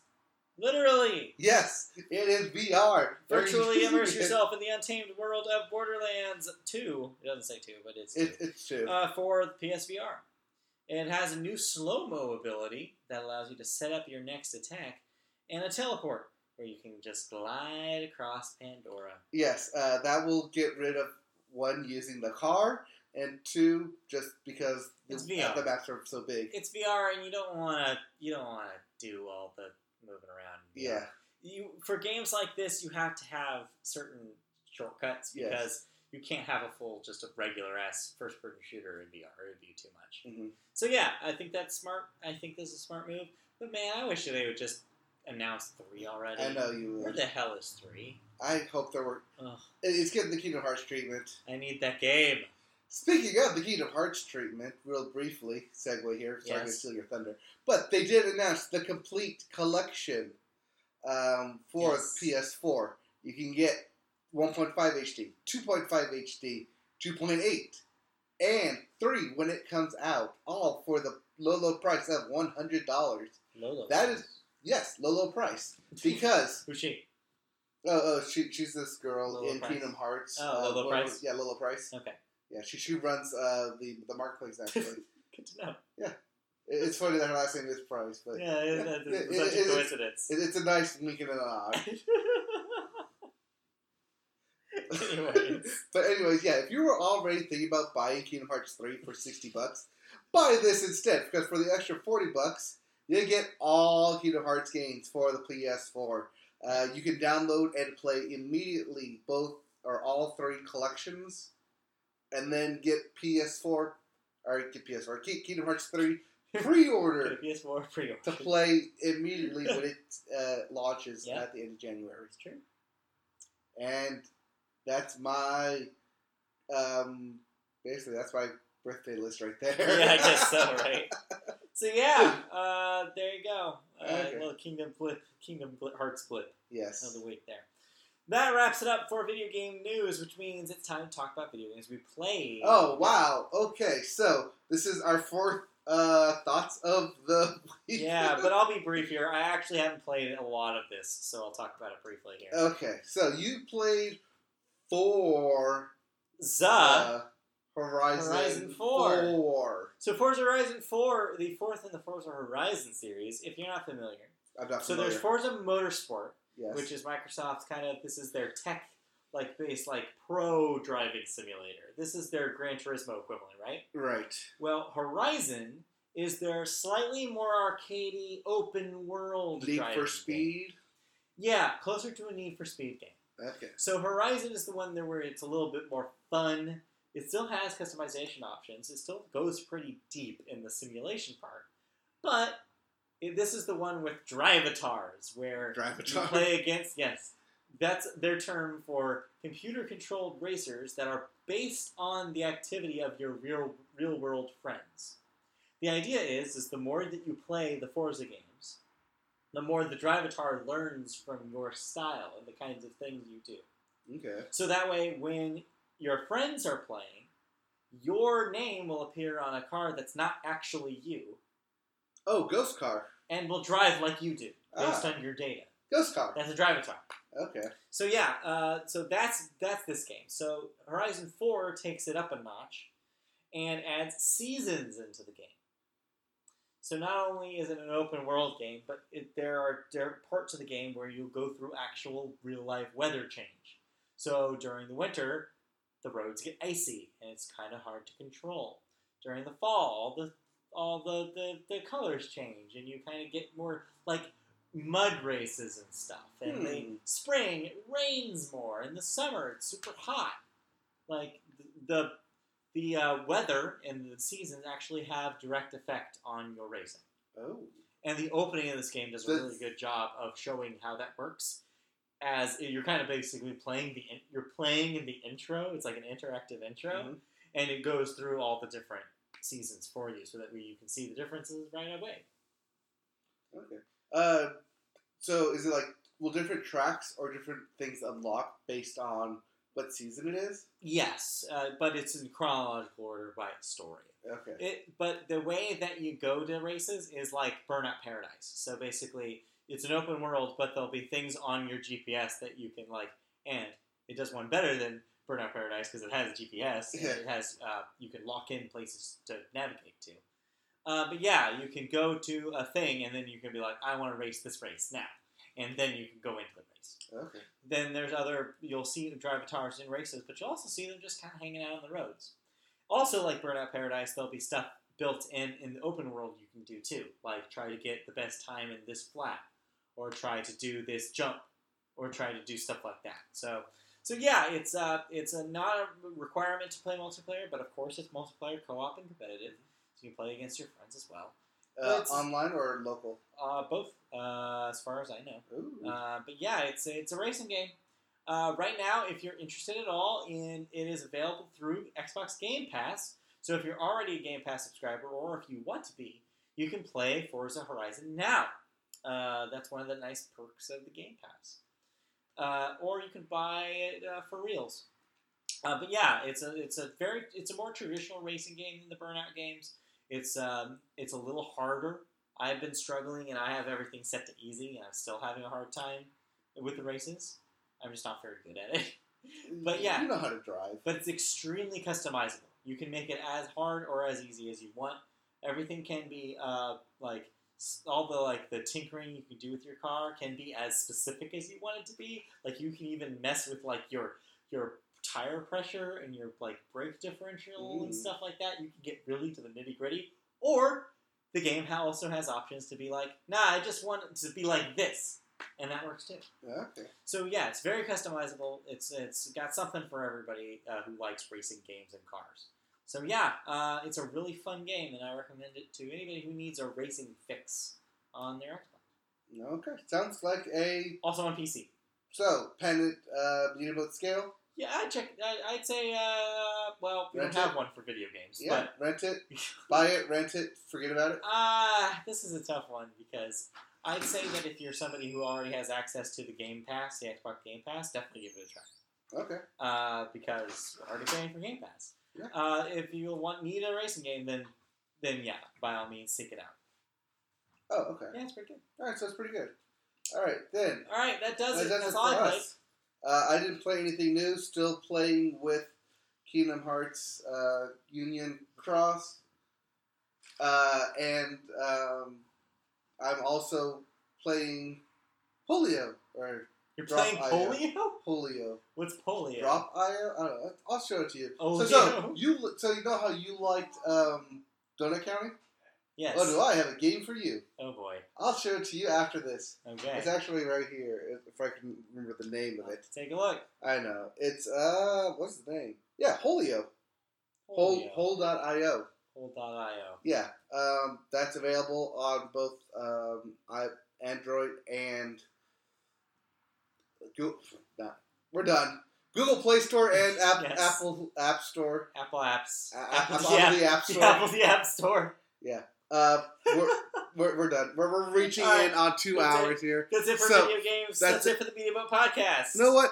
Plug it away. Let's plug it away. Do a quick plug for everything. This has been the Media Boat Podcast. We're live every Wednesday night on YouTube. Just search Media Boat Podcast and you can find us. Every Wednesday night at 8 p.m. Pacific time is when we go live, so check that out. We'll be back next week for another live show. If you'd rather listen to our audio version, we're also in podcast form. You can find us on Apple Podcasts or any RSS feed-driven podcast machine. Just pop in Media Boat Podcast and you'll find us. You can also find us on social media. We're on Twitter at MediaBoatCast. We're on Facebook, Media Boat Podcast. Just search that and you'll find our page. Like and leave a comment. Yep. You can also find us on the internet. We're on MediaBoatPodcast.com for all our archived written work. You can also see us on Twitch.tv when we play video games. That's Twitch.tv/MediaBoat. Lastly, if you want to help us out, and I know you do, you can donate to us on Patreon. Patreon.com/MediaBoat is where you can go to donate. You can donate as little as $1 a month and we'll still love you. That little amount, just $1 a month, still helps us and can make this content even better and make special content just for you. That does it. We'll be back next week with another edition of the Media Boat Podcast. In the meantime, we're going to go rest our mouths. Yes. Next week we probably won't have as many thoughts to go over. We'll have a shorter show next week. Yes. So definitely a shorter show. This is one of our longers because thoughts on everything. Thoughts on everything. But we'll keep the truck going. We'll see you guys next time. We'll keep trucking. Okay. Bye.